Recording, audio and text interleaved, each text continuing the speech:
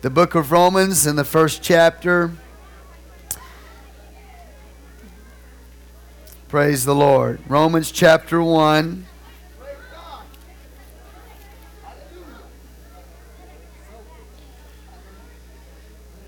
We left off here. We're going through the book of Romans. We left off at verse 8 last Sunday. I'm going to try to finish up chapter 1 today. We may go back into it some next week and define some terms for you. But we'll try to finish it today if we can. Our focus today is the unrighteousness of men. The unrighteousness of men. Verse 8, Romans chapter 1. Paul has just finished his greeting to them. He talks about his desire to go to them and preach the gospel. And then he gets into an interpretation of the wrath of God. And that's what we'll talk about this morning. The unrighteousness of men and the wrath of God. What did God save us from when He saved us? What difference did it make? What changes were made when we got born again? Verse 8, Paul says, "First I thank my God through Jesus Christ for you all, that your faith is spoken of throughout the whole world. For God is my witness, whom I serve with my spirit in the gospel of His Son, that without ceasing I make mention of you always in my prayers." Let's do this for the sake of reading and time, because I'm going to cover these scriptures. But go over to verse 17. "For therein is the righteousness of God revealed from faith to faith, as it is written, the just shall live by faith. For the wrath of God is revealed from heaven against all ungodliness and unrighteousness of men, who hold the truth in unrighteousness, because that which may be known of God is manifest in them, for God hath showed it unto them." Lord Jesus, we thank you for your word today. We'd ask, God, that you would have your way. Let your will be done. We ask in each one of our lives this morning. In Jesus' name, you may be seated. Paul begins his letter to the Romans here with a greeting, and then he goes and he states his reason for writing the letter. His purpose is he wants to visit them and preach the gospel to the Gentiles that are in Rome. Verse 8, he says, first and foremost, he says, "I thank my God through Jesus Christ for you all." So he begins to praise the Lord for the people of the church that is in Rome. He says, because their faith is spoken of throughout the whole world. Their faith. It's spoken of by the believers and also by the unbelievers. The awesome faith that they had, the faith. The problem with the church today is that it has become so diverse in what it believes. There's so many teachings and so many doctrines that are not really in the Bible, and then the ones that are in the Bible, preachers today are not wanting to preach those. In fact, just last night I heard, I have Dominion Sky Angel, received that, and they have a lot of religious broadcasting on that format. And I heard a minister in Texas who has a very, very large church in Houston. In fact, they packed out a huge coliseum that they have just renovated. And I heard this man last night make a statement that shocked me. And the statement was, "I will never preach the judgment of God to you."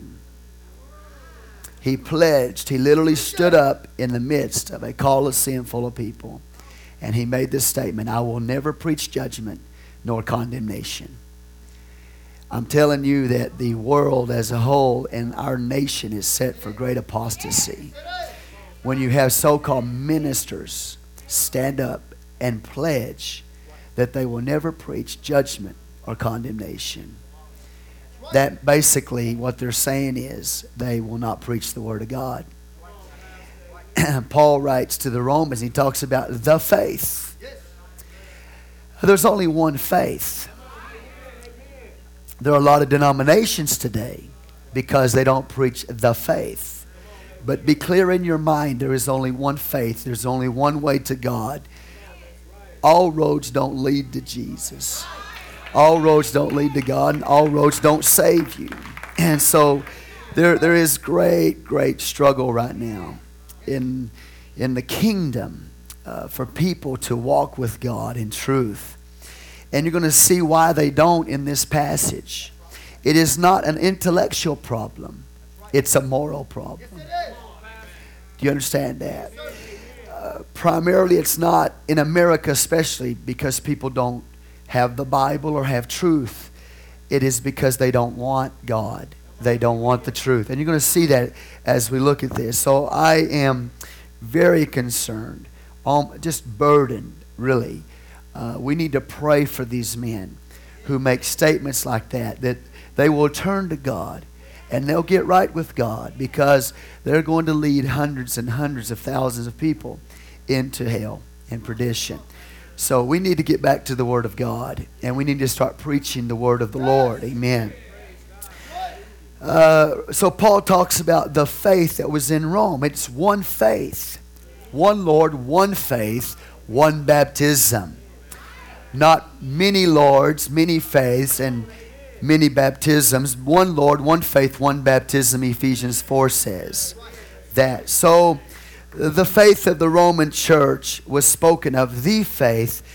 It was spoken of by the believer and also by the unbeliever. It was known throughout the world what they believed and the faith that they had, the doctrine and the belief that they had in God. We're talking about faith. We're talking about their belief and their doctrine, okay? And that faith was spoken of throughout the whole world. What an awesome church was in Rome.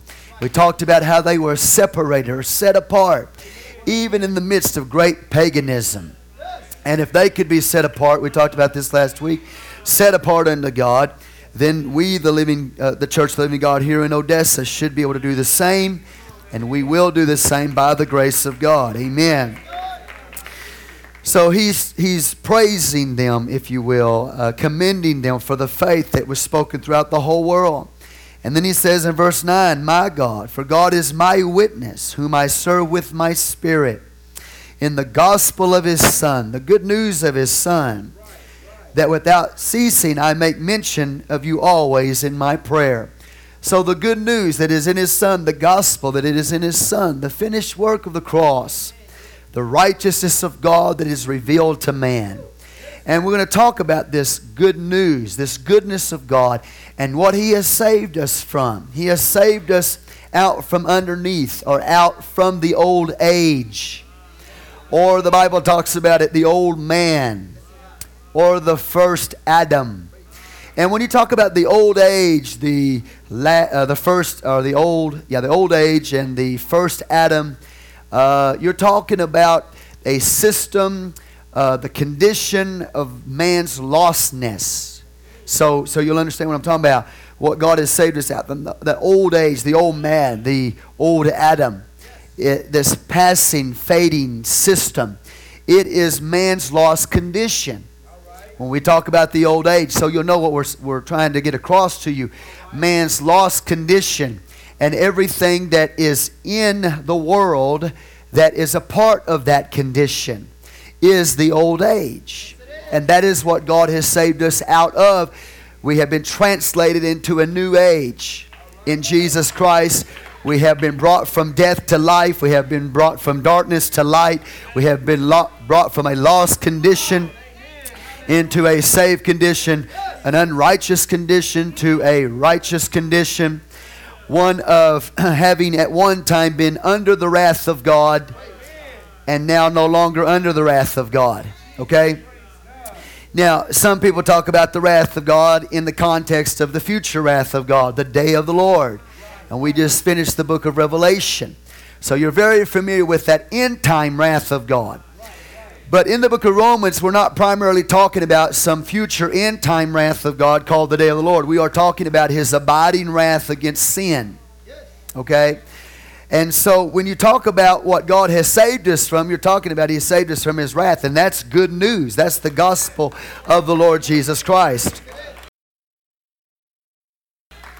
And Paul says He serves in His Spirit in the gospel of His Son, that without ceasing I make mention of you always in my prayers. What is his prayer? Making request. He's asking God if by any means now at length I might have a prosperous journey by the will of God to come unto you. Not my will, he says, but God's will, that I come to you in Rome and preach the gospel in Rome. Because he didn't start this church. He wasn't the founder of it. Okay? So there's a church in Rome, but he wants to go preach over there to them. And so he's asking God to give him a prosperous journey, and also that his will would come to pass in his life. And then he says, verse 11, for I long to see you, that I may impart unto you some spiritual gift, to the end you may be established. He doesn't mean that when he gets there he's going to impart spiritual gifts, in the sense of 1 Corinthians 12. Okay? He's talking about imparting them a spiritual gift, something which is a measure of truth that he's going to give them, something of the Word of God. He wants to preach to them the gospel. He wants to give them a clear understanding of the Word of God. Not that he's going to go lay hands on somebody and make a prophet out of them. Or go to somebody, lay hands on them and make an apostle out of them. Men don't make apostles out of men, and men don't make prophets out of men. That is a call of God upon a person's life. So he's not talking about, okay, I'm going to give you the gift of miracles, and I'm going to give you the gift of healing, and I'm going to give you the gift of prophecy, and I'm going to make you an apostle. That's not what he's talking about here, all right? Those gifts are according to the sovereign will of God. God imparts them to people and operates through people in these gifts. So these apostles are not talking about what when our time in modern days, in the early 1900s, when the Holy Ghost was poured out and people were speaking with other tongues, around the 1940s or thereabouts, there was a movement called the Latter Rain movement that taught that you could impart spiritual gifts to people by praying over them. So things got out of hand, and even in Pentecostal apostolic circles, all right, people started drifting and getting into strange things. You don't impart a gift of the Spirit or an office to somebody as a man. Praise the Lord.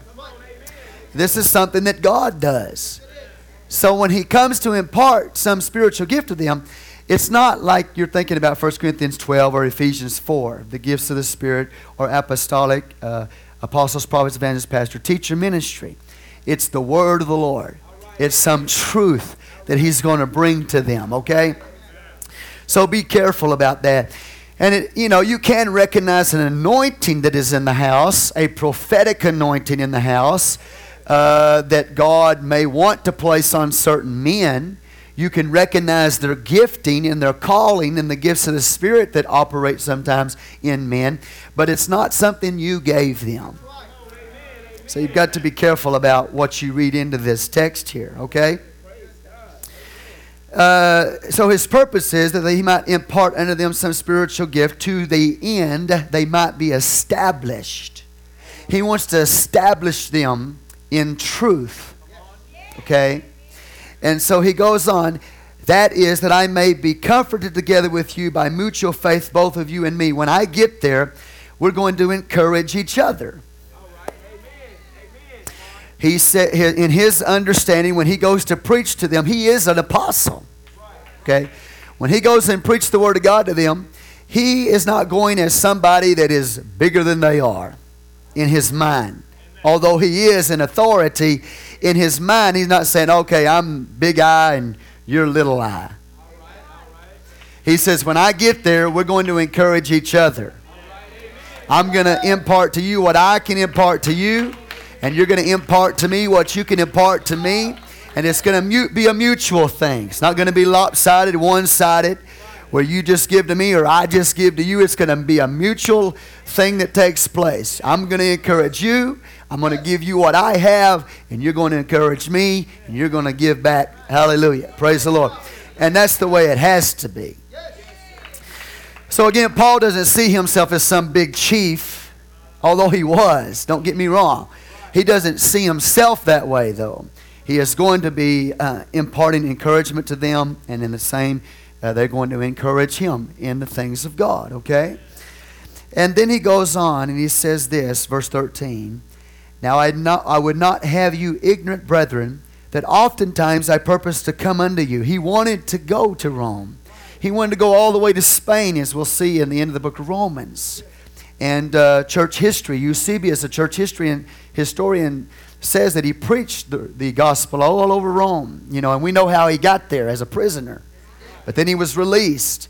And after he was released, then he preached the gospel in Rome. And its church history says he made it to Spain and to the furthest parts of Rome before he was later captured again and then put to death in Rome. All right? So anyway, he wanted to come often, but was let hitherto, that I might have some fruit among you also, even as among other Gentiles. He wanted to win more souls in Rome. Also, he wanted to bless their life so that there would be fruit of his ministry in Rome. Amen? Okay. Now, the Bible says in verse 14, he says, I am a debtor both to the Greeks. This thing drove him, the preaching of the gospel. He had persecuted the church in his early days. But now he's converted and he's an apostle and he wants to preach the word of God in Rome. And he looks at himself as a debtor, you know. And it's a debt he can't pay. And it's a debt that I can't pay. What God has done for me and the salvation I have, there's no way I could ever pay God back. And the debt is just too great. But nonetheless, I'm still a debtor. I'm not trying to purchase my salvation. But man, I owe God my life, my eternal life. He's given to me this gift. So Paul looked at himself as a debtor. He owed the world this message. He owed the world this gospel. He owed it to these people to go there and preach to them. That's the way he looked at it. I owe the world. I've got to preach this gospel to the world. I'm a debtor to the world. I've got to take it. And that's the way Paul looked at it, and he was driven that way. And people have studied the journeys and mapped it out, and the miles says that he traveled over 12,000 miles land and sea, on foot and by ship, to preach that gospel to the world. He was an awesome apostle of God. And this is what drove him. His love for God. He's set apart as apostle to God. But he looked at a debt as a debt that he needed to spread this gospel to everybody that he possibly could. And so he says, I'm a debtor both to the Greeks and to the barbarians. He says, I'm a debtor to the wise intellects. He goes on and says, to the wise and the unwise. He says, I'm a debtor to the Greeks, those that speak, those that are refined, those that are intellectual, those that are educated. You with me here? And then he says, to the barbarians also. A barbarian was somebody that did not speak the Greek language. So if you couldn't speak the Greek language in Paul's day, they called you a barbarian. Or not too intelligent, or not too, let's put it this way, not a lack of intelligence, but a lack of education. Because there's a lot of people who are educated who are not intelligent. Do you understand what I'm saying? There's a lot of people who are educated who are not intelligent. But these people, they probably were intelligent, but they weren't educated. So Paul says, I'm a debtor to the Greek and to the barbarians, to the educated and the uneducated, to the Greek speaking and to the non-Greek speaking, both to the wise and to the unwise. I like the way Brother Dice preached this one time when I was in Crane pastoring there. He went and preached a youth conference for us over there in Crane. And the way he interpreted it, was his translation. He interpreted the barbarians as the blockheads. That's Brother Dice for you, you know. That was his translation. So to the educated, and then he said to the blockheads too. So, praise the Lord. And that's the way Paul looked at it. Hallelujah. He was an awesome soul winner. Another thing I remember Brother Dye saying in that little youth convention thing there, he said, you know, a lot of preachers are keepers of the aquarium instead of fishers of men. He said, I don't want to be a keeper of an aquarium. I want to be a fisher of men. Amen. See, Paul was not just a keeper of the aquarium. He was a fisher of men. He was a soul winner. He was a debtor to the Greeks and the barbarians, to the educated and to the uneducated, educated and the blockheads. Hallelujah. Do you understand what we're talking about here? Again, we're not dealing with intelligence. How many of y'all ever been around an educated person that was not intelligent? They didn't have enough sense to get out of the rain. There are people that are not educated. Man, they've got the ability, they've got skill. They can build houses. They can do all kinds of things. And they haven't ever been to college. They're intelligent. Praise God. You know, I've pastored a few people, you know, that's got education. There's nothing wrong with education. But I'm thinking, you're an educated man, but you're not an intelligent man. Okay, boy, I can see some of you starting to think about that. You're getting a little bit self-conscious, aren't you? You're starting to wonder, am I that educated man who is not intelligent? But you might be an intelligent man and not educated. You understand that. Praise the Lord. But anyway, Paul saw himself as a debtor to preach this gospel to all of these various people. It didn't matter what race they were. It didn't matter what social level they were at. It didn't matter what level of education they had. It didn't make any difference to Paul. Saw them all as people that needed the gospel, that needed the Lord Jesus Christ. All those distinctions that we like to place and like to see in society made no difference to Paul at all. The main thing was get the gospel out to everybody. To the educated, the non-educated. You with me here? The wise, the unwise. So as much as in me, I am ready to preach the gospel to you that are at Rome also. For I am not ashamed of the gospel of Christ. Not ashamed of it.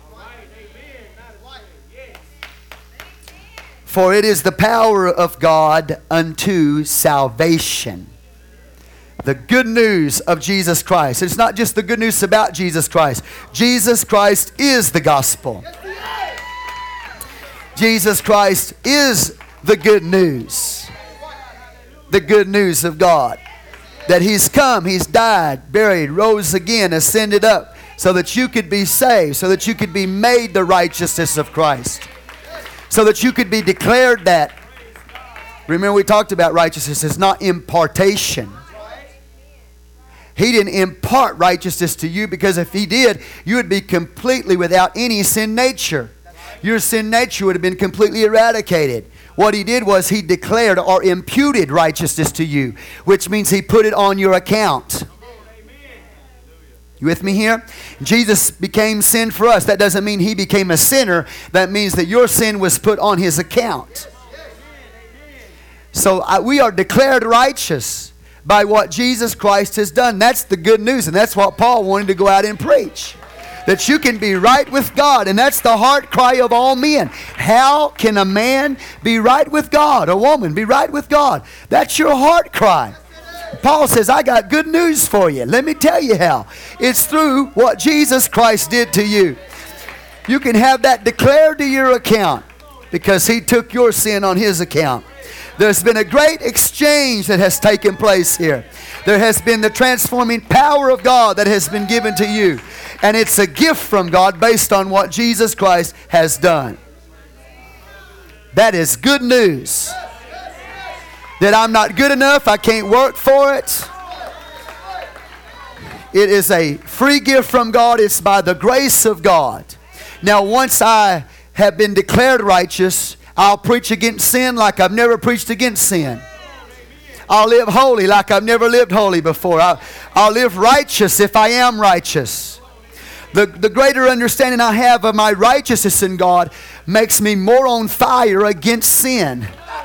Because then I understand that the unrighteousness of men is what I've been delivered from, and that destroys us.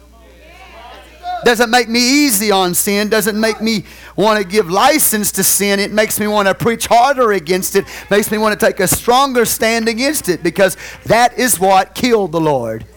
And that's what destroys people. But the good news is we can be made righteous or declared righteous. Or justification is the word. Justification. Right standing. That's powerful. And that's what Paul wanted to preach. So he said, I'm not ashamed of this good news of Christ, for it's the power of God and His salvation to everyone that believeth, to the Jew first and also to the Greek. Notice, the gospel is to the Jew first and then to the Greek. And when Paul went and preached, wherever he went to the synagogue first, and he preached Jesus. Amen? Because he, as a Jewish man, a Pharisee of the Pharisees, tried to obtain salvation by good works at some point in his life. But the law slew him. What that means is it drove him to Christ. You with me here? He just got utterly frustrated, driving him to the Lord. So then he goes to his fellow Jewish people, because he's a Messianic Jew. And he's preaching to the Jews first. Synagogue. He goes in there and he preaches them the gospel of Jesus Christ. And then also to the Greek. The gospel is for the whole world. For therein is the righteousness of God revealed. Remember we talked about that God is called righteous? Righteous. It's the Lord, the righteous one. Jesus is the Lord. Jesus is God. And He's the righteous one. All right? And this righteousness of God is revealed in this gospel of the Lord Jesus Christ. The good news of the Lord Jesus Christ. It's revealed from faith to faith. As it is written, the just shall live by faith. Or by faith shall the just live. So our faith in Him, our trust in Him, our believing the message of the gospel. That right now I might not feel it, might not feel saved, might not think I'm saved, but if I believe it, that Jesus died for me, and because I've been born again of the water and the Spirit, right now I am in a right relationship with God, and the heart cry, how can I be right with God, is answered in this passage. It's through Jesus Christ. Now let me get to the message today. I just gave you a little background here. For therein is the righteousness of God revealed from faith to faith. It is written, the just shall live by faith, or by faith shall the just live. It is not a one-time thing. It is an ongoing, continual believing that he's talking about here. Okay, you with me here? Do you understand? And so he goes on and he talks about what we have been saved from when we understand what Jesus has done for us, the good news, has been declared to our account. He talks about what we've been delivered from. When you came into the kingdom of God, have you ever wondered, well, what difference did it make? What changes actually took place when I came into the gospel? How did it change me? How did it affect my life? What difference did it make? And Paul, first thing he hits is this. Here's what the difference is. Number one, you've been saved from the wrath of God. And it's not some future thing, some future event only, but it is a present wrath of God. Do you understand that the wrath of God biblically is not just talking about some future day of the Lord? When the Bible talks about the wrath of God, it is talking about His set way against sin. It is because God is who He is. He's holy. Then He has to set Himself up actively against sin. His active way against unrighteousness of men is His wrath. So that anything that rises up against God or rejects God automatically has the wrath of God against it. And what happens is, let me just put it this way. If I reject the Lord and I stand up against God, God doesn't get all red-faced up there and emotional. See, He's not like men. When we get angry, we rise in passion and then we decrease over time. Okay? So when we talk about the wrath of God, it's not God just getting all emotional. It is God's set way against sin. So that if any time I rise up against God, I set in operation destruction against my life. It's automatic. Because God, it's not, He don't get emotional, you know what I'm saying? It's just who He is. It's His set way against sin. It's the wrath of God. It's the wrath of God. His set way against the lost condition of men.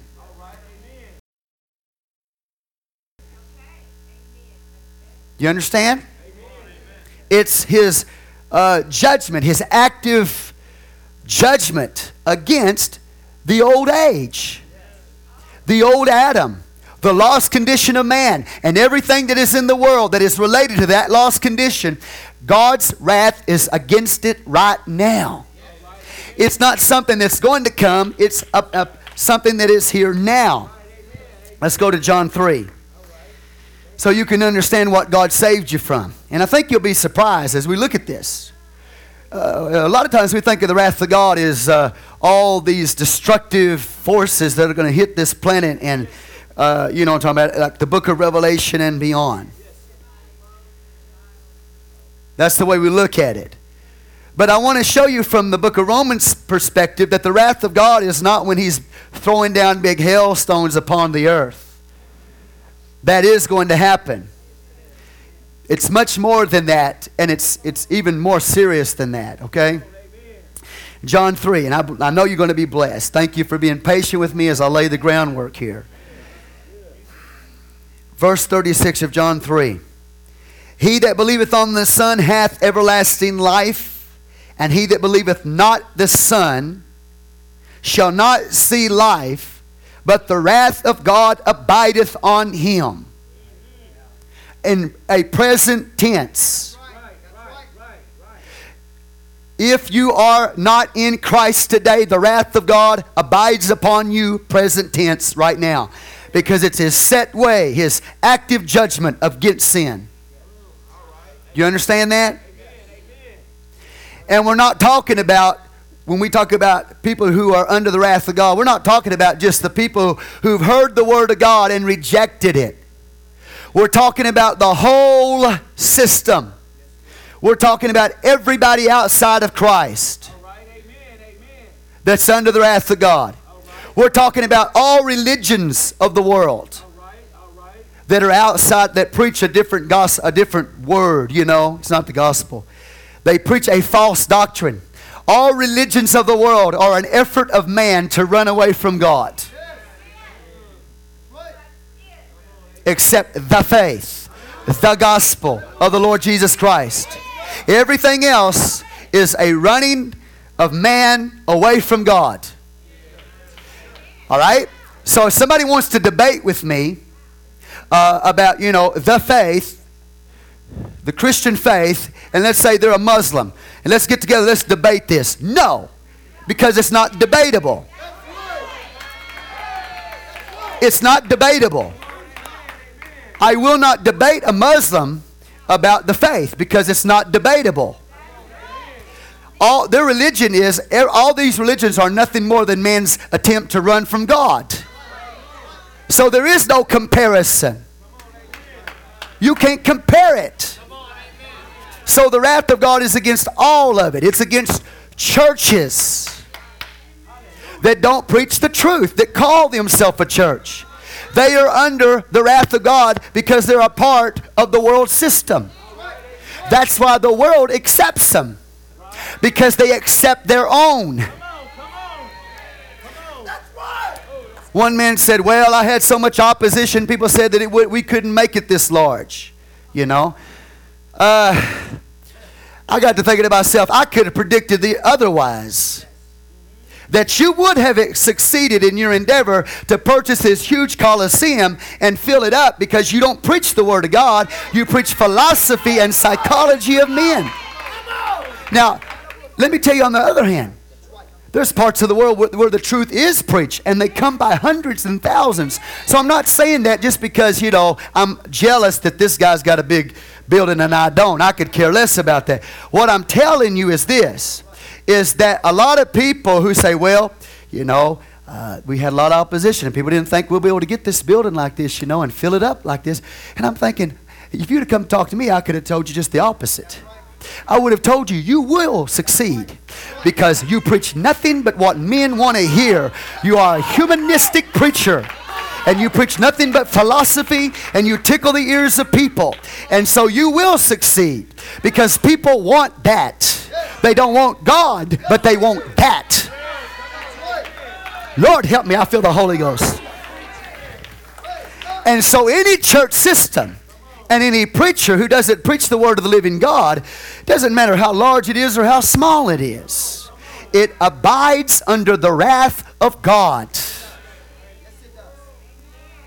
That's where it is.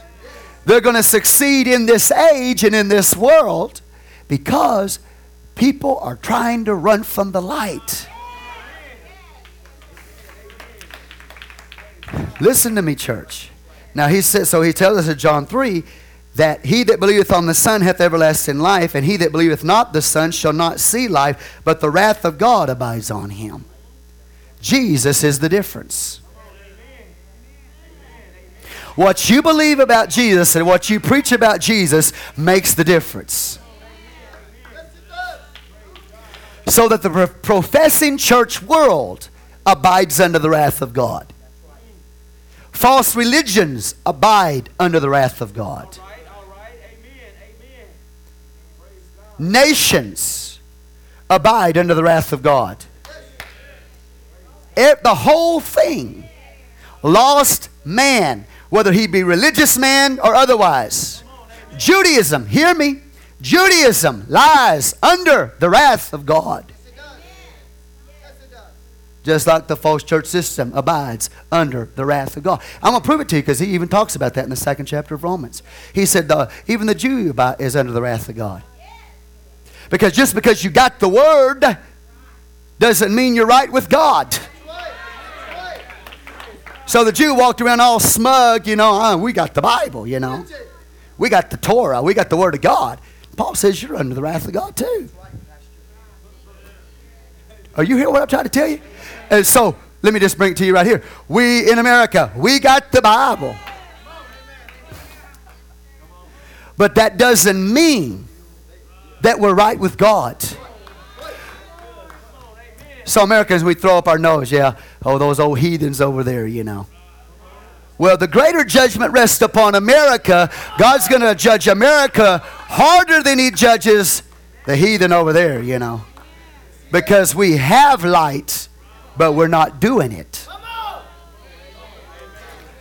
So just because you hear it, just because you have it, doesn't make you right with God. You can be good morally to a point, But it doesn't mean that you're out from underneath the wrath of God. Do you understand what I'm trying to get across to you today? So, I wish he'd have called me, like he really would. What do you think? You think we'll succeed? Sure you will. I know you will. You'll pack the stadium out. Because you only preach a little bit and you don't tell the people all the truth. You tell them what they want to hear. You tell them to come up to the front, accept Jesus as your Savior, and then go back and do what you used to do. Go back and be who you used to be. Are you funny? When you came into the new age, you came into the kingdom of God, Paul talks about it. Should we continue in sin? He said, absolutely not. You with me here? So anyway, So you understand there's an abiding wrath of God. that the whole world is under, the whole age is under, the whole old Adam is under, the whole system, religion or otherwise, the whole lost condition of men and everything that's a part of it has the wrath of God abiding on it now. Right now. Do you understand these things? If I'm rejecting the Lord and I'm walking in sin, it's not like, the Father just gets all red-faced and just, okay, I'm going to let him have it now. No. Because he is who he is. That destructive force is set in my life. It's called the wrath of God. Now, what does that mean? Does that mean God's going to let me have it? No. He might let you prosper. That's right. That's right. Oh, they're going to blow your mind this morning. You understand? Somebody ever does something wrong to you, you say, oh God, Lord Jesus, let them have it.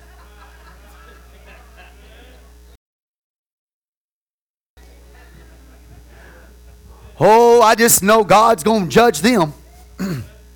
Right?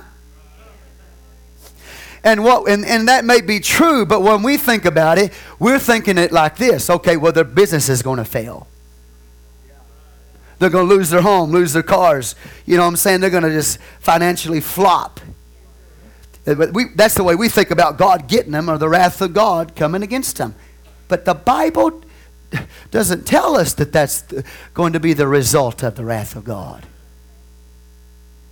You might look at people who are Christ rejectors, God rejectors, people who've even heard the truth, sat beside you in church, walked out on God, and watched their life blossom and prosper, and you're saying, nothing happened to them. That's where you're wrong. And I'm going to show you what God says His wrath is. It's not them losing their cars and their families and all of that. They could be prospering like never before, flourishing, bigger homes, bigger cars. But under the wrath of God. Because we don't understand the wrath of God. Again, because it's not His up there, man, okay, I'm going to let Him have it now,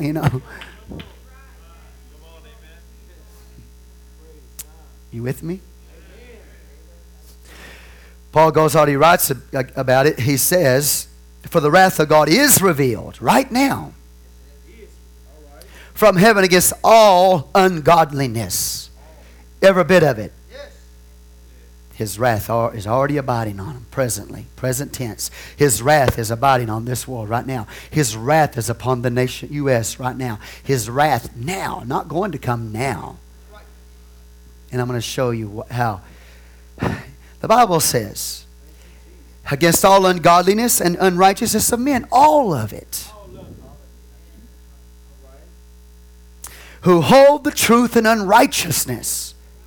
The word hold the truth in unrighteousness means they suppress the truth, which means they don't want the truth. So it's not an intellectual problem, it's a moral problem. They suppress it, they hold it down. Y'all ever heard, there's in the psychiatric world, they have a term that they use when they're counseling people, repression. Repress those thoughts. Which means any thought that you don't want, just push it down or push it aside or just get rid of it. That's repression. You understand? And so when they hold the truth in unrighteousness, they suppress the truth or they hold it down. They don't want it. So it's not an intellectual thing. They're plenty intelligent. That's my point. They might not be educated, but they're intelligent. The problem is a moral problem today, not an intellectual problem today. Because the heathen can go out and look at the creation, and the creation preaches to them. So it's not an intellectual problem, it's a moral problem. They hold the truth in unrighteousness. They hold it down. You know what I mean? If it ever gets too hot, the Word of God's going. Let me just put it, it's really going forth, And the Word is really speaking to your life. And it's really hitting you, right between the eyes. And really. You ever get this spirit rise up in you? Try to hold that down, boy. Or that conviction, that's in your life right now about wrongdoing and unrighteousness and sin that's there. And oh man, and it's just God's word and His Spirit's convicting you. And you're just trying to, I got to hold that. Boy, that's, I'll push that aside. I want peace in my sin. Okay? But God's wrath is against that. And that destructive force is in my life right now. Even as a believer. Oh, yeah. You'll see what I'm talking about. They hold the truth in unrighteousness. Let me give you an example. 4,500 years ago, everybody believed in God. There was not one man or one woman on the earth 4,500 years ago that did not believe in God. Shortly after the flood, 1,500, 1,600 or so, are you with me here? Right after the flood, when they came out of the ark of God, after He poured out His wrath, when Noah and his wife, his sons and their wives walked out of the ark, there was not an unbeliever among them. Everybody believed in God at some point in history. You understand? But there came a time when a man by the name of Cush, the son of Ham, decided that he's not going to walk in that faith. So he rejected, he walked away from God, and his son Nimrod, Cush's son Nimrod, took it to its highest form in that day of rejecting God, an apostate religious system, a one world government system, and a one world leader under Nimrod was established. So man started out with God and then degenerated away from God. Do you understand? And how did that happen? Suppression. Holding the truth back. Rejecting the light. Rejecting the Word of God. Walking away from it. And eventually, what is the result of that? Full-blown apostasy. The Tower of Babel. Babylon. Do you understand what we're trying to show you here? So, it's amazing to me at one point that the whole world believed. But they walked away from it. They walked, not the whole world, but many walked, Cush, then Nimrod, etc., walked away from it. Right? Do you understand? They hold the truth in unrighteousness. They suppress it. It's not that they don't understand it. People say, I just don't understand. I don't understand. Yes, you do understand it. The problem is you don't want God. You don't want the light. You don't want the truth. You do, but you don't. Got it? Look, for example, of another man in the Bible. His name was Pharaoh. Pharaoh. God's goodness came to Pharaoh in Egypt. Do you understand? See, the characteristics we're going to see in this chapter are back in the days of Nimrod and the Tower of Babel. It was in Egypt and Pharaoh, etc., and it's with us today. Okay? What happened is that God's goodness shows up in and through a man by the name of Moses. Amen. And God sends 10 goodnesses to Egypt. The Bible calls them plagues. But really it was His goodness. You with me? His goodness. Let me show you something. Pharaoh held the truth in unrighteousness. He suppressed the truth, the goodness of God, the truth that was in God through Moses, right? The Bible says, watch. Because that which may be known of God is manifest in them, for God has showed it unto them, right? For the invisible things of Him from the creation of the world are clearly seen, being understood by the things that are made, even His eternal power and Godhead, so that they are without excuse, because that when they knew God, they glorified Him not as God, neither were thankful, but became vain in their imaginations, and their foolish heart was darkened. So in the days of Noah come out of the ark, everybody believed. Then they departed from the truth. The days of Egypt and the Pharaoh, God's goodness came to them. The word of God came forth. And they suppressed it. They held it down.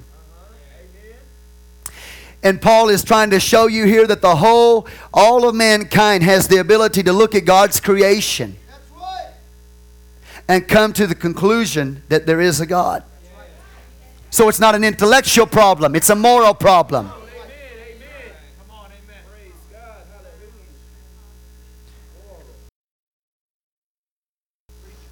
That man out there in the, we call them the heathen, in the forest somewhere, the little tribes, that man has the ability to know there's a God. And he has the ability to know there's only one God. He might not know what his name is. It takes somebody to tell him what his name is if God doesn't show up to him and personally tell him.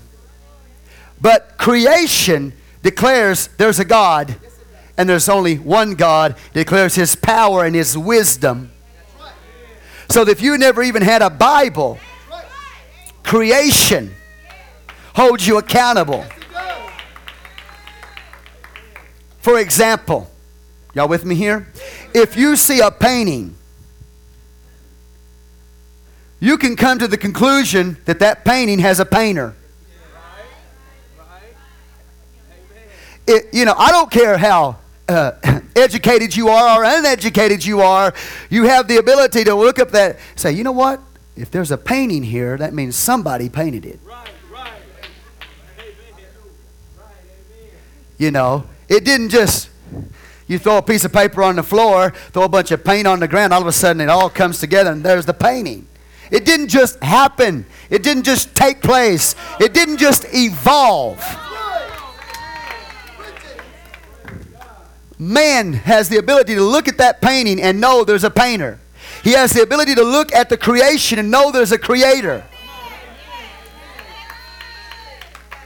You may not have ever heard anything preached to you, but you can look at the creation and know there's a God, and know He's powerful, and know He's wise, and know that it's impossible for this just to all happen or evolve by chance.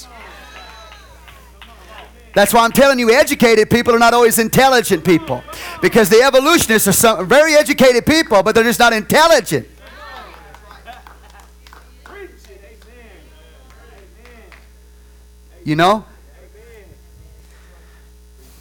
If you walk out there and you put a key in your car and you start the car, you look at this car, put two and two together. If there's a car, somebody had to manufacture the car. This car didn't just happen. So you can be in the forest somewhere with no clothes on and understand that if there's a creation, there had to be somebody who made it, who created it. You don't have to be educated to come to that conclusion. And it's so large and so vast that whoever created it has got to be powerful.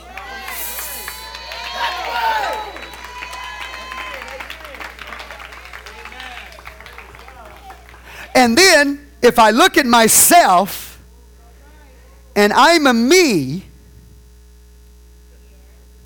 that means whoever created this has to be a me also.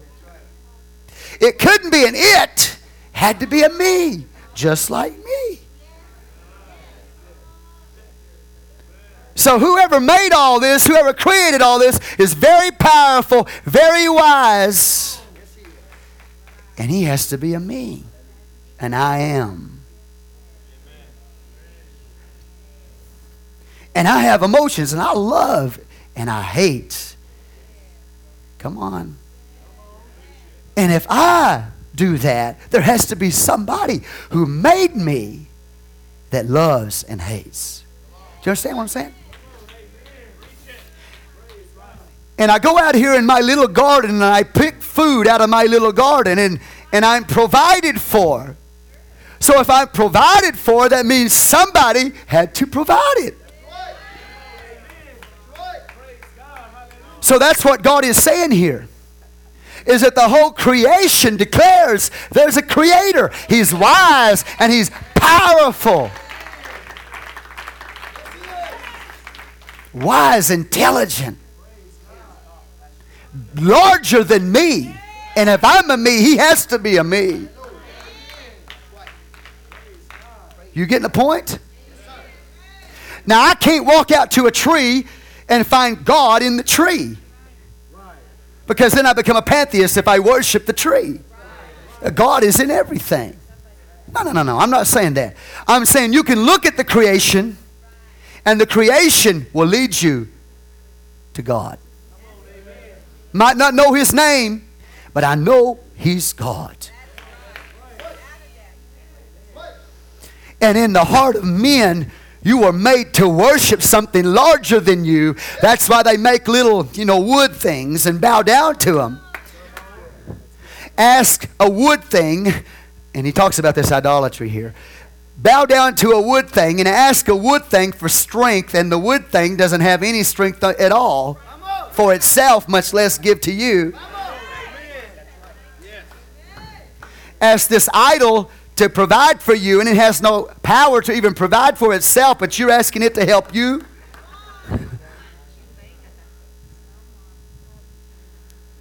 You're asking it to direct your paths, and it can't even walk itself. You're asking it to help you, but it can't even help itself. So they're bowing down. You know why they're doing that? Because they know there's God. They know there's a provider. They know there's somebody to strengthen them. They know. Come on. And they haven't been to the universities, and some of them have, and they're still monkeys. That's what I'm telling you. Educated, unintelligent people. Lord, help me today. So just because you got an education, I'm not preaching against education, but I'm telling you, just because you got an education, don't make you intelligent. Some of the stupidest people, excuse me, you're ever going to come across are educated people. God says the whole creation declares. Got it? His eternal power. He's a powerful God. And Godhead. One God. So that they are what? Without excuse. But Pastor, those people over in the backwoods, they ever heard the word? What about them? They're under the wrath of God. The whole system is under the wrath of God. Not because they've never heard, but because they're a part of the old system, the old age. The lost condition of man. That's why they're lost. Do you understand? Because the creation declares there's a God. And if they really want to know him, they can know him. Because then they can say, okay, God, I don't know your name, but send somebody here to tell me your name. And God is light. Because God is light, he doesn't try to hide. God is light. Light reveals. Light declares itself. So when you say, God, show me. God is... The faith that we preach is not a faith that is undercover, elite, and top secret. The faith we preach is light, and light reveals. And so if a man is in the backwoods somewhere, never heard the word preached, but he starts praying, yeah, I don't know your name, God, but I'm going to pray to you. I know you're creator. I know you're powerful. I know you're my provider. Now, I don't know your name, God, but I'm going to pray to you. You get it? I'm going to pray to you. And I'm going to ask you to send me somebody to tell me your name. Come on. And you know that God can even appear to a man. I know it's hard for you to believe, but God can appear to a man in the Congo region somewhere, in a tribe somewhere. God can appear to them. And then send a missionary to preach the gospel to them. So again, the problem is not an intellectual problem, it's a moral problem. For the invisible things of Him from the creation of the world are clearly seen, being understood by the things that are made, even His eternal power and Godhead, so that they are without excuse. I'm telling you, we are a privileged people to hear this kind of word. This kind of understanding that is coming from the inspired pen of the Apostle Paul. We are a blessed people to understand what we're understanding. Come on. Here's the problem. Because that when they knew God, they glorified Him not as God. All right. Neither were thankful, which means they didn't want God in their life. Come on. Amen. It's a moral problem. Come on. Come on. Amen. But because became vain in their imaginations, and their foolish heart was darkened. Professing themselves to be wise, they became fools.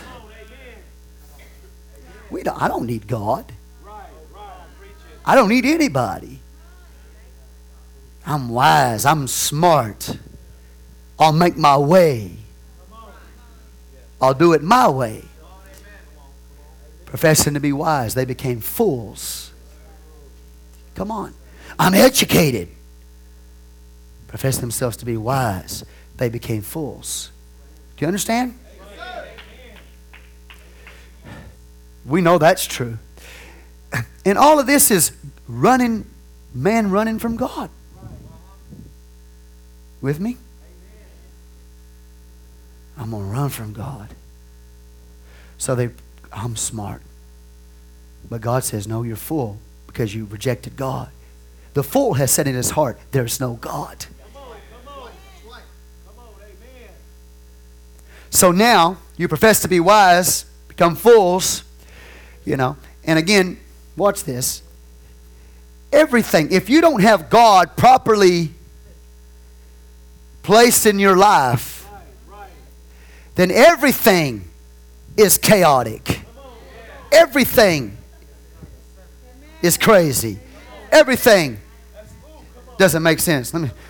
Professed themselves to be wise, they became fools. So now, instead of 2 + 2 = 4, 2 + 2 = 5.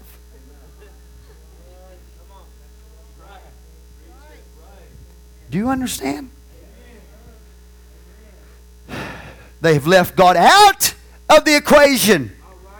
They've rejected Him. They've suppressed His truth. I don't want you. I don't need you. I can do it myself. I'm smart enough. I can be my own God. I can run my own life. I don't need any God telling me what to do or how to live my life. Then you are a foolish person, the Bible says. And that's why a lot of people don't go to church, because they don't want to be told how to live their life out of that book. I'm smart enough. I can call the shots. I know what.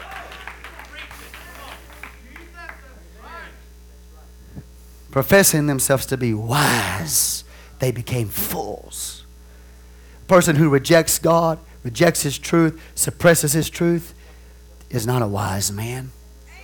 I don't care how educated they are or uneducated they are.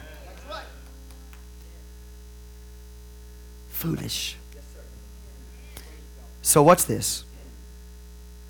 Because that when they knew God, they glorified Him not as God, neither were thankful, but became vain in their imaginations. Their foolish heart was darkened. Professing themselves to be wise, they became fools, and changed the glory of the uncorruptible God into an image made like to corruptible man. So here is the results of somebody who lies under the wrath of God. They have rejected God, His word, His light. And the first step when a man walks away from God is he becomes an idolater. And he gets involved in animism. He bows down. He worships idols. He worships the creation rather than the Creator. He bows down. He worships animals. Professing themselves to be wise, they become fools. Worship the creation instead of the Creator, who is God, blessed forever. Are you with me here? They have given themselves to that old fallen condition, that old beast nature. So instead of acting like human beings, they act like animals. My wife the other day, we have a situation now here in this area where there are a lot of children, teenagers who go to a particular school in this area that now what this school district has done has just put all these what they would call delinquents and troublemakers in a local school around here in this area. Okay? So they just put them in a prison house to retain all these zoo. They got a zoo now. I'm telling you the truth. And since this has happened, since they've done that, we have problems constantly with vandalism, problems around the church, trash being thrown everywhere, flowers being pulled up, sprinkler heads being broken off, and all kinds of things. And my wife, she breaks her heart. We're trying to do work of God here, and we got all this going on around here, And I told my wife yesterday, I said, the problem is the parents haven't raised them to be human beings. The parents haven't raised them to be human. And they will be animals until they're taught to be human. Because man has a beast nature, a fallen nature in him, makes him act and live like an animal. And I said, they're not human, they're animal. Oh, Pastor, I can't believe you would say something like that. I just did. They're not human, they're animals. Because they don't have truth, they don't have light. There's nothing in their life governing and controlling them. God is not in their life. The parents haven't put God in their life. Haven't disciplined, haven't corrected. You better get control of your babies. You better discipline. You better put the word of God inside of them. You better preach to them. Because if you don't, all you got is an animal on your hands.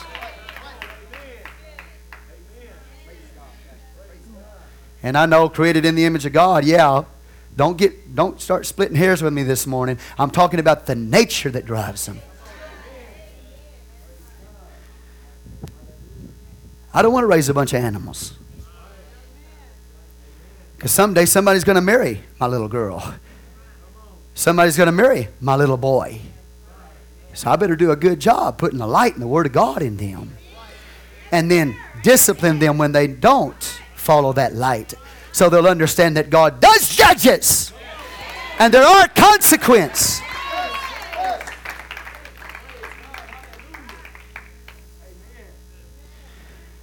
What's this? See, you go away from light, the result is darkness.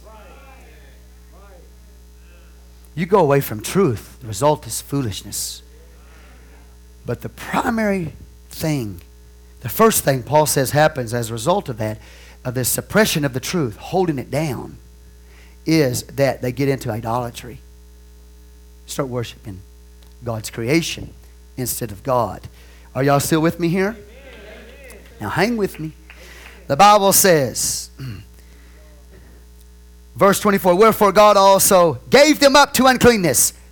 Thank you. That's His wrath. Here's what I want you to see.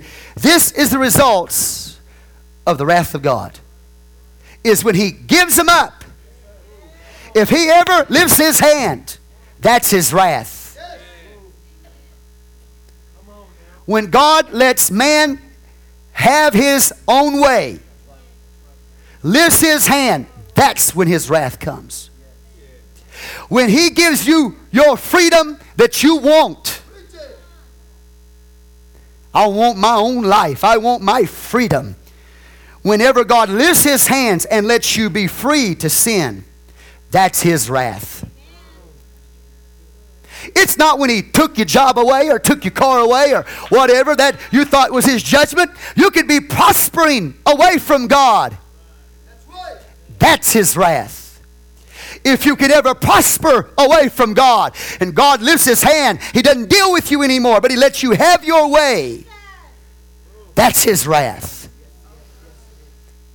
If He ever stops convicting you and dealing with you in your life, that's His wrath.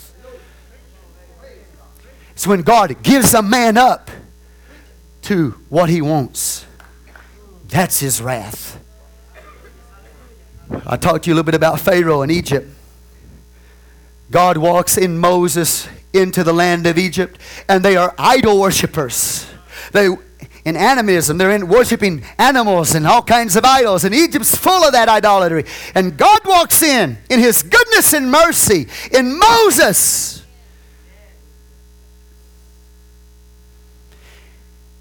Declares the truth. Reveals, I am the true God, the one God of the Bible. I am that I am has sent Him. And He's walking in as a representative of I am that I am. The one God of the Bible. Eternal God. From whom all things came.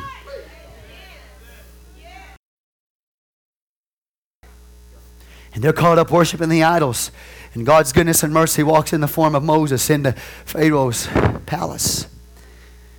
He preaches, reveals this one God of the Bible. And tells that man to let this one God of the Bible's people go. And Pharaoh says no. And then so God sends 10 goodnesses to Pharaoh. I know, we look at it as fiery judgment and wrath, you know. The river Nile turned into blood. Frogs in the bed. You with me here? All of those things. Ooh, that's bad. No, that's God's goodness. Trying to get man to turn to Him. It's God's judgment upon those idols and those animals that they worship. That's God's goodness. Trying to get not just His people out of Egypt, but trying to save Egypt. Trying to save the Gentiles as well as the Jews. So one goodness after another. The Bible calls them plagues. One goodness after another. Judging that idolatry. Why? Maybe man will flee to the true God. When they see that all these other false gods can do nothing for them. And Pharaoh, the goodness of God is there. Not His wrath in a sense, His goodness. When He's judging those idols. Because now God is here dealing with that heart, dealing with that man, trying to bring him to the knowledge of the truth. But Pharaoh keeps saying no. And he keeps saying no. So he suppresses the truth. He holds it down in unrighteousness. It's not an intellectual problem. It's a moral problem with Pharaoh. He says, who is the Lord God that I should obey Him? Moses is revealing the one Lord God. And he says, who is He that I should obey Him? And so what God does is, then He pours out His wrath. After first pouring out His goodness to try to turn the heart of man. Pharaoh pours out His wrath. And the Bible says, the Lord hardened the heart of Pharaoh. What does that mean? He gave him up. He gave him up. Which means this, that as Pharaoh is saying no, there's still a little fear in him. Fear about this God. Are you here? That's doing these things. He's got a little reverence. He's got a little respect. He's got a little fear. But as soon as he says no and he suppresses the truth, then God lifts His hand. And as God lifts His hand, He hardens the heart of Pharaoh, which means He strengthens Pharaoh's heart. How did He strengthen Pharaoh's heart? Because as He lifts His hand, that little bit of fear that Pharaoh had, he loses it. He loses that fear. And he says, I will defy this God. I will defy Him. Whenever he got to a place where his heart was hardened, God had strengthened his heart by lifting His hand so that he no longer feared that God. So I'm telling you, it's the wrath of God is something that abides on somebody. Doesn't mean they're going to lose everything they got. They can prosper, but they've lost God's hand of conviction, His dealing in their life is gone. He allows them to have the freedom that they want. And if God ever lets you have the freedom you want, that is His wrath. If He ever lets you go, if He ever turns you over, if He ever gives you up, that's when you start worrying. It's not when He manifests Himself in taking this and taking that and taking this, or dealing with you in this, and you're going through battles and you're going through conviction, and God's dealing with you about the wrong that's in your life. That's His goodness. That's His mercy. You need to say, thank God. Thank you, Lord, that you wouldn't just give up on me. Thank you, God, that you kept dealing with me. Thank you for convicting me, God, because I kept trying to suppress the truth. I've got a moral problem. I don't want it. Lord, thank you for not letting me go. Thank you for not correcting me. Thank you for correcting me. Because if you ever let me do what I want to do, then your wrath is manifest. You understand? So we have a misunderstanding about the wrath of God. We think it's all these cataclysmic events and things. But you know what those cataclysmic events in the book of Revelation are for? They're to turn the heart of men to God. Because the context, yet they repented not of their deeds to give Him glory. And all that judgment is God taking out of the way those things that hinder His appearing. Beast, Antichrist, false religions, nations, everything and anything that's in the lost condition of man. God taking it away. It's really His goodness. Seeking to get man to turn back to God. People read the book of Revelation, oh God, He's such a mean God. Look at all this judgment He's going to bring on the earth. You don't understand God. That's His goodness trying to save us. Instead of sending men to hell. If you can ever be happy in your sin, God's wrath is on you. If you can ever be content by living a life without God, if you can ever get to that place, and you can get to that place, and you might be doing real good, and your bank account might grow, and you might be financially stronger, and you might be doing pretty good in this life. But if it's without God, if you suppress God in your life, you better get to God. You better run and say, God, don't take your hand. Don't stop convicting me. Don't stop dealing with me. I don't want your wrath manifest by giving me up. And so as soon as, when it says God strengthened his heart or hardened his heart, that's what it means. God lifted His hand off of him of restraint. So that now Pharaoh can stand up with defiance against God. See, it is only the goodness of God that keeps me in check. Come on, church. It's the goodness of God that causes Him to spank me. It's the goodness of God that makes Him discipline me, corrects me. That's God's goodness. Ahab told Elijah, he said, you trouble Israel. You're a troublemaker, Elijah. No, Ahab, Elijah is your best friend. Now, I know you don't like what he's saying. I know you don't like the word he's preaching to you, Ahab. But Ahab, Elijah is your best friend. Because if God ever lifts His hand and lets you go, you are lost. See, man is so confused. Educated but unintelligent. Rejecting and suppressing and holding down the truth. Oh, we don't want it that strong, you know. So give them what they want to hear. Make them feel good. Tickle their ears. Tell them you'll never preach judgment. You put them under the wrath of God because they refuse to repent now. And you give a false sense of security to them. And they walk out of church happy, happy, happy, happy, happy when they should be under conviction. Repent and turn to God.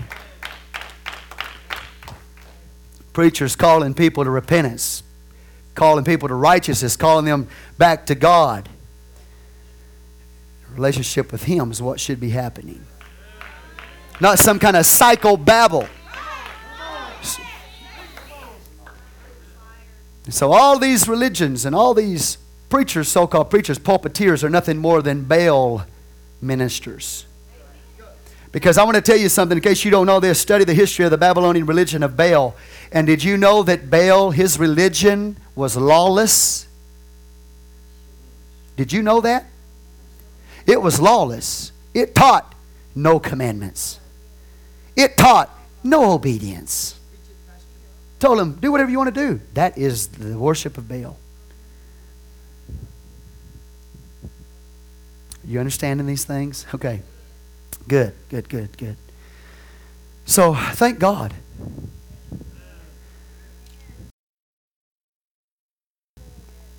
For His hand on us.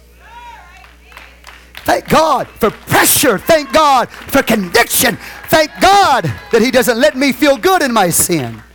Thank God He didn't let me go. Because every one of us are self-destructive. I don't care how young, how old, how educated, how uneducated, how wealthy, how poor. Everybody in this church is self-destructive. It's just the hand of God that kept you from going all the way in rejecting of Him and saying, getting out of my life, God. I don't want anything to do with you, God. And the sad part about it is when they say that, they cry for freedom away from God. Then they will find out that they become a slave of sin. And they find out the very one that they have rejected is the only one that can deliver them. And so here's the good news in all of that, is that if that person does suppress the truth and reject God, at some point when they become a slave of sin, at some point, hopefully, that will drive them to God. So that He can make even the wrath of man to praise Him.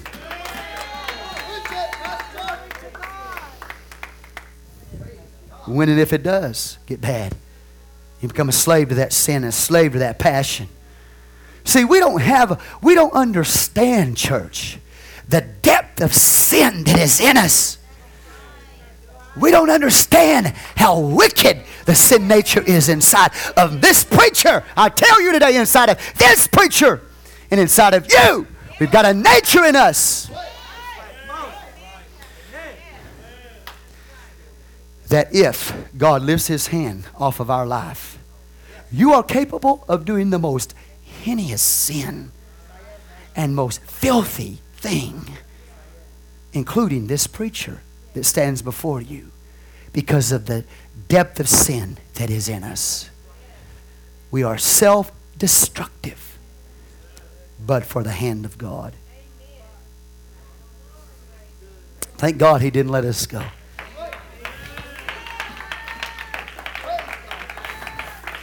And he goes on from there and he says, the outcome of rejecting God is you become an idolater. And then after that, you become a homosexual.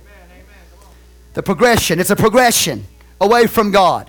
Any nation, any society that rejects God and rejects His Word is a society that is full of idolatry and full of sexual immorality.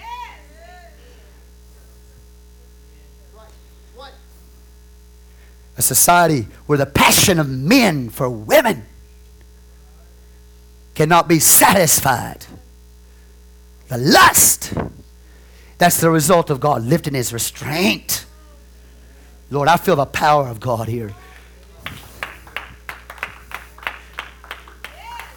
And then, men with men doing those things that are unseemly.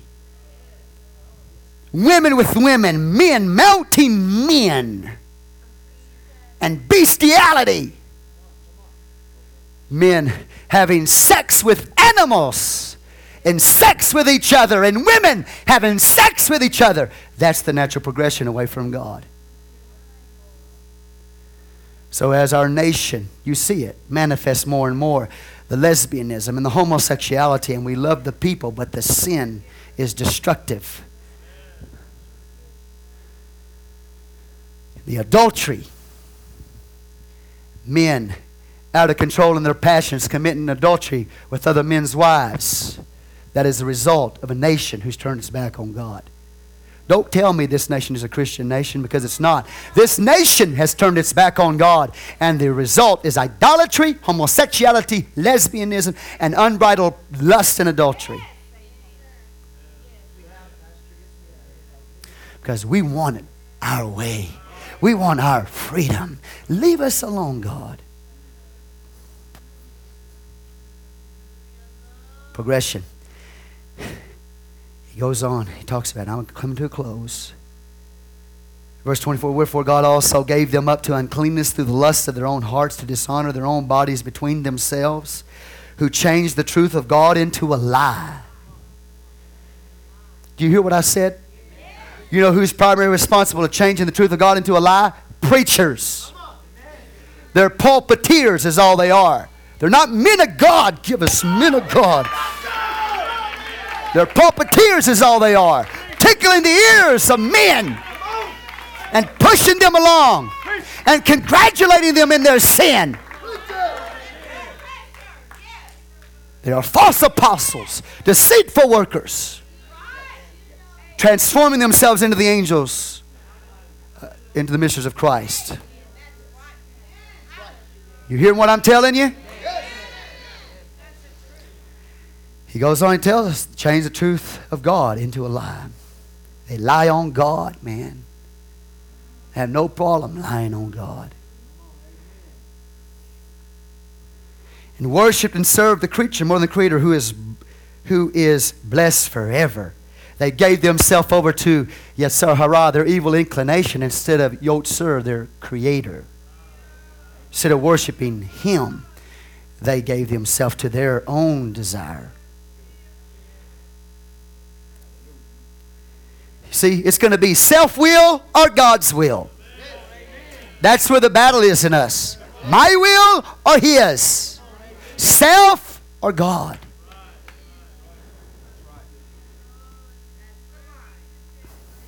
For this cause God gave them up unto vile affections. Gave them up. That's His wrath. This is the results of the wrath of God. This is Paul's midrash. His midrash on the wrath of God. His exegesis on the wrath of God. He said, this what defines the wrath of God. It's when He lifts His hand off of an individual or a nation. That's His wrath. And it's a present day wrath of God. It's His active involvement against sin. Watch.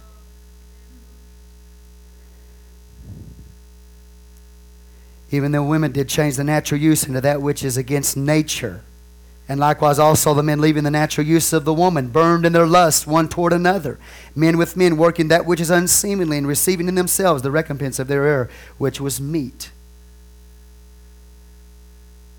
And even as they did not like to retain God in their knowledge, God gave them over to a reprobate mind. A mind that doesn't have the ability to discern right from wrong. Captured. To do those things which are not convenient, being filled. And here's the bottom of the barrel. Being filled with all unrighteousness, fornication, wickedness, covetousness. Some of you say, well, Pastor, I haven't done the unrighteous things like fornication or wickedness. Wickedness is departing from God. Wickedness is not serving the Lord, obeying the Lord. That's wickedness. Covetousness. Pastor, I don't believe I got unrighteous in me, or fornication in me, or wickedness in me, or covetousness. Really? But I've never broken the 10 Commandments, Pastor. I've kept the 10 Commandments. Oh, you have? Do you know the 10 Commandments were really God's love? I've never broken them, Pastor. I've never committed adultery. I've never stolen. I've never, Any of those real bad sins? There's one in the list that will slay you. It's called covetousness. And it slew every one of us. It slew this pastor. It slew Paul. You might be able to go down the list and say, I've kept all these commandments, but you have broken covetousness. Because listen to this.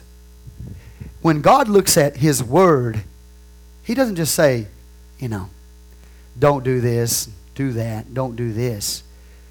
Covetousness is, have you ever wanted to? See, I might be able to say, I've never done that, but have I ever wanted to do that? See, if I've ever wanted to do that, then I broke His law. That's what tripped Paul up. He could lift his hand and say, I've kept the 10 Commandments. Oh, let me change that. Covetousness slew me. I didn't do it, but at times I wanted to steal. At times I wanted to commit adultery. Come on. Have you ever wanted to? That's the question. You're tough right now. But have you ever wanted to? That's the point. That's the law of God. Yeah, boy. Everybody here now just throws up their hands and they're not self-righteous anymore, Everybody is in need of a Savior. Everybody needs the gospel. It's the power of God in His salvation. He's the answer. Jesus is the answer.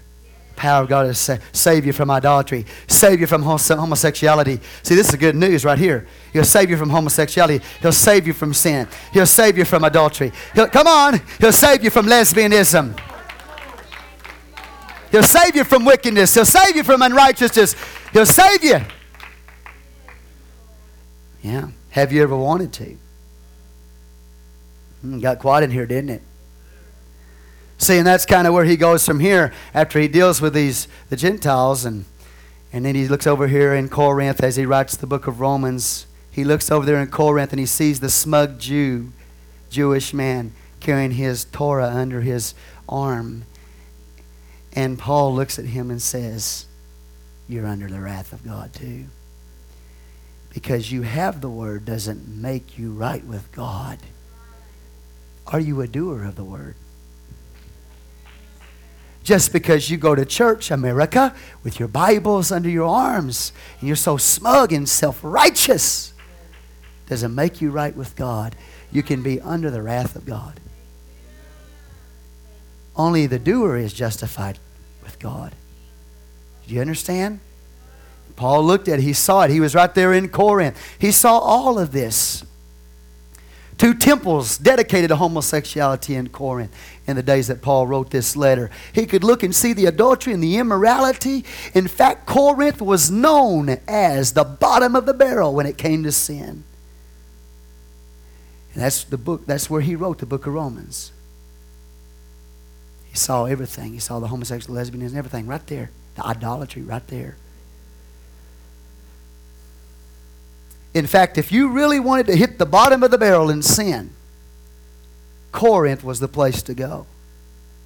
In fact, if you really wanted to just leave all restraint, lay it all aside, and just go sin to the bottom, Corinth was the place.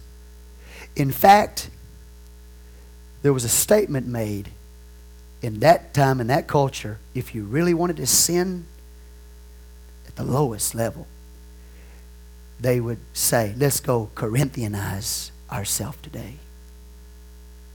That means let's go sin to the bottom of the barrel. I'm going to Corinthianize myself today.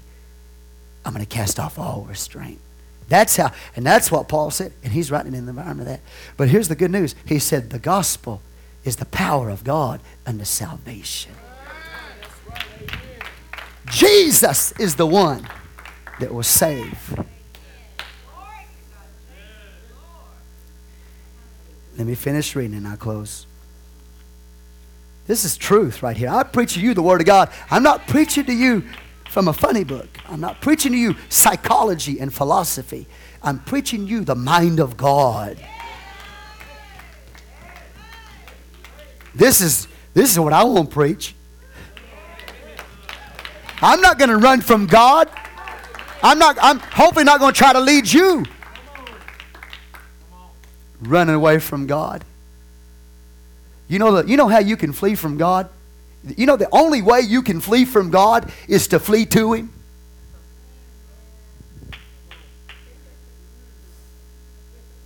That's the only way you can flee from Him, is to flee to Him.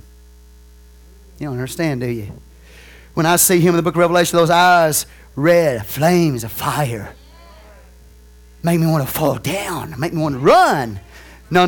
The best way to do it is don't run from those eyes. Go up to those eyes and embrace Him. Say, Lord, I love you. I bow myself to you. You ever start running from God, rejecting God, you set His judgment, which is already set, active against your life. If you keep going your own way, He may give you up. That's His wrath. Are you with me today? Idolatry, homosexuality, lesbian, unrighteous, fornication, wickedness, covetousness, maliciousness, that is, an evil-minded, full of envy, jealousy, murder, debate, deceit, lying and cheating and malignity, whisperers, that's gossiping. Uh-oh.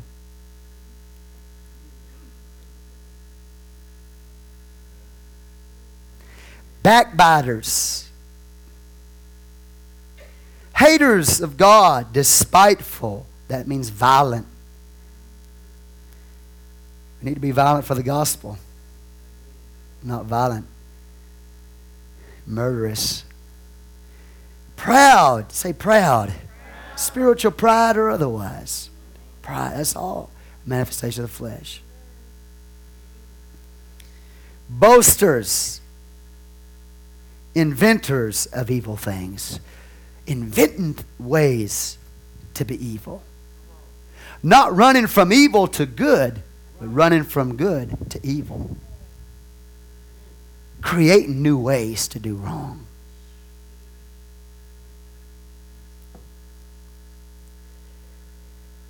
Disobedient to parents.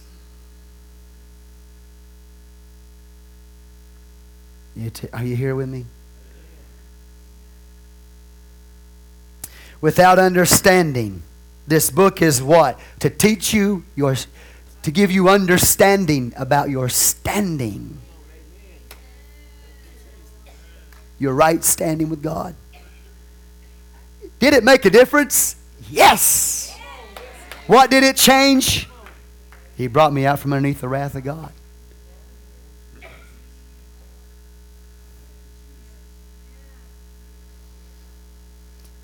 Without natural affection, without understanding, covenant breakers. People, you can't depend on people these days. Covenant breakers. Without natural affection. Implacable, that means unforgiving. Unmerciful, who knowing the judgment of God. Look at this, they know it. They know the judgment of God. That they which commit such things are worthy of death. Not just to be lost in the future, but worthy of death, which means the people that do those things, Paul says, worthy of death, which means they are worthy to be removed from this life. They are worthy to be removed from this world by these actions. That's the way God looks at them. You understand?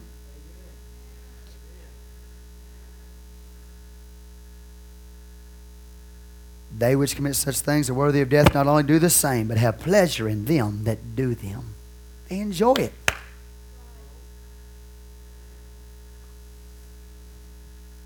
See, that we have to be careful about, because even as a church, We can see people involved in the immorality, adultery, and the homosexual, lesbian, all this stuff. Maybe not lesbian or maybe not homosexuality, but these other things, and people in their sin and their rejection of God. If we're not careful, we find ourselves enjoying that, having pleasure in the sins of other people. That's serious, man. See, we've got to be careful. You see, because even the man who's right with God has to constantly keep his heart in check, keep his life in check, to walk in righteousness, to not come up underneath that wrath of God again, or to give himself to that old lifestyle and that old Adam, that lost condition that God brought him out of. All of us have to be on guard. That's why we got to be praying. We got to walk close to God. If you don't walk close to God, the weaknesses of other people will destroy you.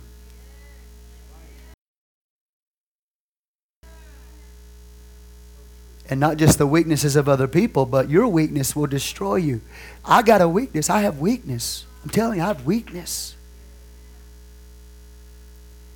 If I don't walk close to God, it'll destroy me. And I'm born again, called to preach this gospel. Hebrews, the writer of the Hebrews says, you have not resisted sin to blood. You haven't, oh boy, I'm under pressure. I'm really fighting the good fight of faith. I'm really resisting this sin. I'm rejecting, I'm fighting. You haven't fought it to the place where you've given your blood. You shed your blood. It's so hard. Oh, really? You hadn't shed any blood for it, have you? Have you shed any blood for the gospel? Have you shed any blood resisting sin, rejecting the sin, fighting the sin? Have you lost any blood over it? I haven't. But that's the battle we're in. That's the war we're in. Righteousness. And that's why I'm telling you, since I started preaching the book of Romans, the messages I have been preaching on Sunday night have been more fiery, and Wednesday more fiery and more anointed, and renouncing sin on a greater level. And I sense the rejection, and I sense the distance, and I sense the disfavor. But you know what? Thank God that He'll walk in this house, and He loves us enough to tell us the truth. Thank God He hasn't let the people who stand behind this pulpit get soft and preach philosophy to appease the flesh and the rejection of men and women that are there. I don't want to have pleasure. I don't want to enjoy those people who are heading straight into destruction. I want to preach the Word of God to them, and I want to tell them how to be saved. Because you're looking at a man saved by the grace of God. You're looking at a man, the longer he lives for the Lord, the more revelation he has. Not just of his right standing in God, but I have more revelation of my debased nature and my fallenness. That'll make you, I don't know how to put it, but that puts you in a realm that's difficult. Because you understand your right relationship with God has been accounted to you and imputed to you. On the other hand, the longer you live for God, the more He uncovers what He saved you from. The more He uncovers what He brought you out of in you. And when He starts that work of sanctification in you, showing you what He saved you out of and showing you the sin that's in you, it's a realm I can't explain. And I'm sure that many of you go through that. You know what I'm talking about. And I close with this. I heard one minister, they don't have all the truth, but thank God they have courage. And they stood up, And I'm trying not to call names. I would if God wanted me to, but I don't want to do it. One preacher stands up in his pulpit, thousands of people in that building, and say, I will not preach the judgment of God or condemnation upon you. I pledge that to you. And then I hear another preacher standing up. And I said she. Got a call one time. Somebody said, Pastor, do you believe in women preachers? I said, no. I don't even believe in men preachers. He said, what? I said, no, I believe in Holy Ghost preachers.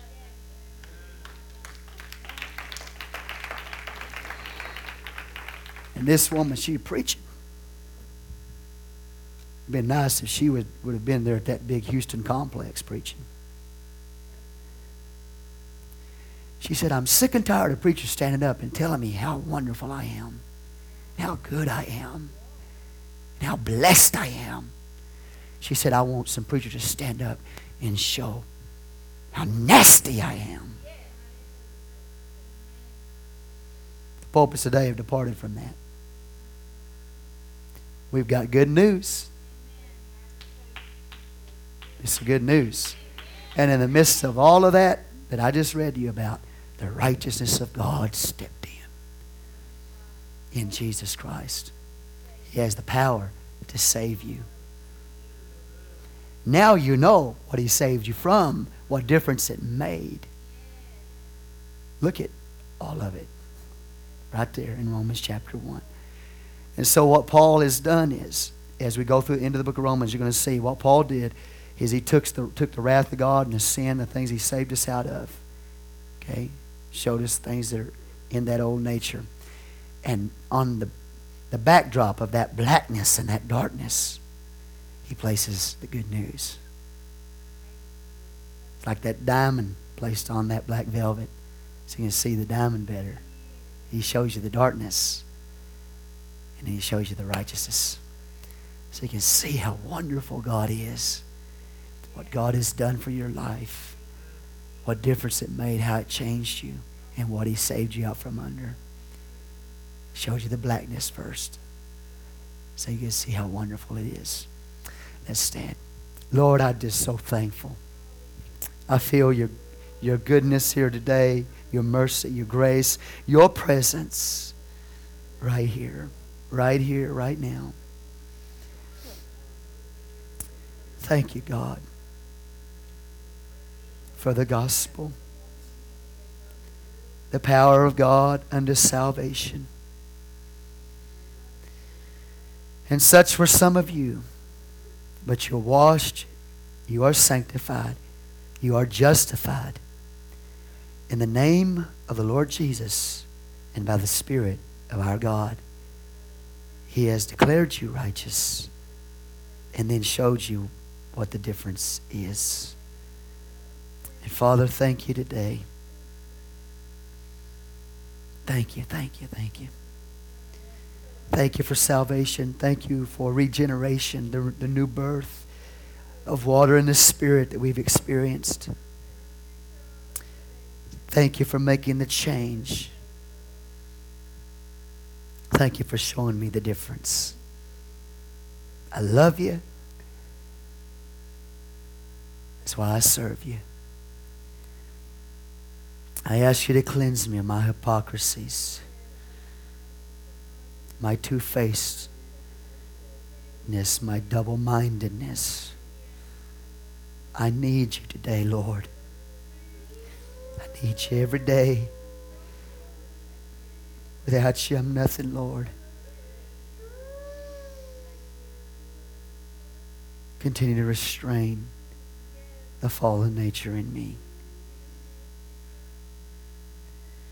I pray for this church that we will walk in righteousness and holiness. I pray for Odessa, Texas, salvation. The new birth would come to people who are entrapped, enslaved by the freedom that they wanted.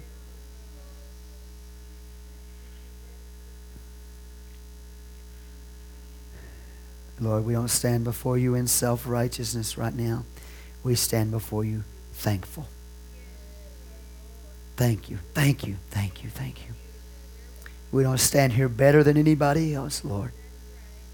We stand here knowing our need of you. Help us not to suppress the truth, the righteousness and the light. Help us not to hold it down because we want our flesh to be comforted. We love you and we praise you for the word of a living God. Your Spirit, Lord, your salvation and your righteousness that has stepped into this congregation this morning into Odessa, Texas. Give you glory, honor, and praise. Lord, I pray for this young man, this man that I've made reference to today, that you would anoint him, that a spirit of revelation and anointing would come upon this man. And Lord, even if he loses large buildings, let him stand and declare the word of God, the gospel, the truth to people, Lord, I pray. Give him the strength and the courage. And Lord, I believe he is sincere, that he's sincere and he wants to do what is right. And he's sincere. And I pray, Father, give him understanding. Help him to help those that he's leading into the kingdom of God in righteousness and holiness. And those, God, across America and this nation, the world abroad, apostles and prophets and evangelists, pastors and teachers all across this earth, God, that are standing up and declaring the word of the Lord. Bless them with fruit, with souls, with righteous people. In Jesus' name we pray. Amen. God bless you. We'll see you tonight. Remember, at 5:30 we have prayer. Let's talk to God. Let's get full of the Spirit tonight, okay? In Jesus' name, love you. Good to have you with us this morning. It's good to have Mr. Broad.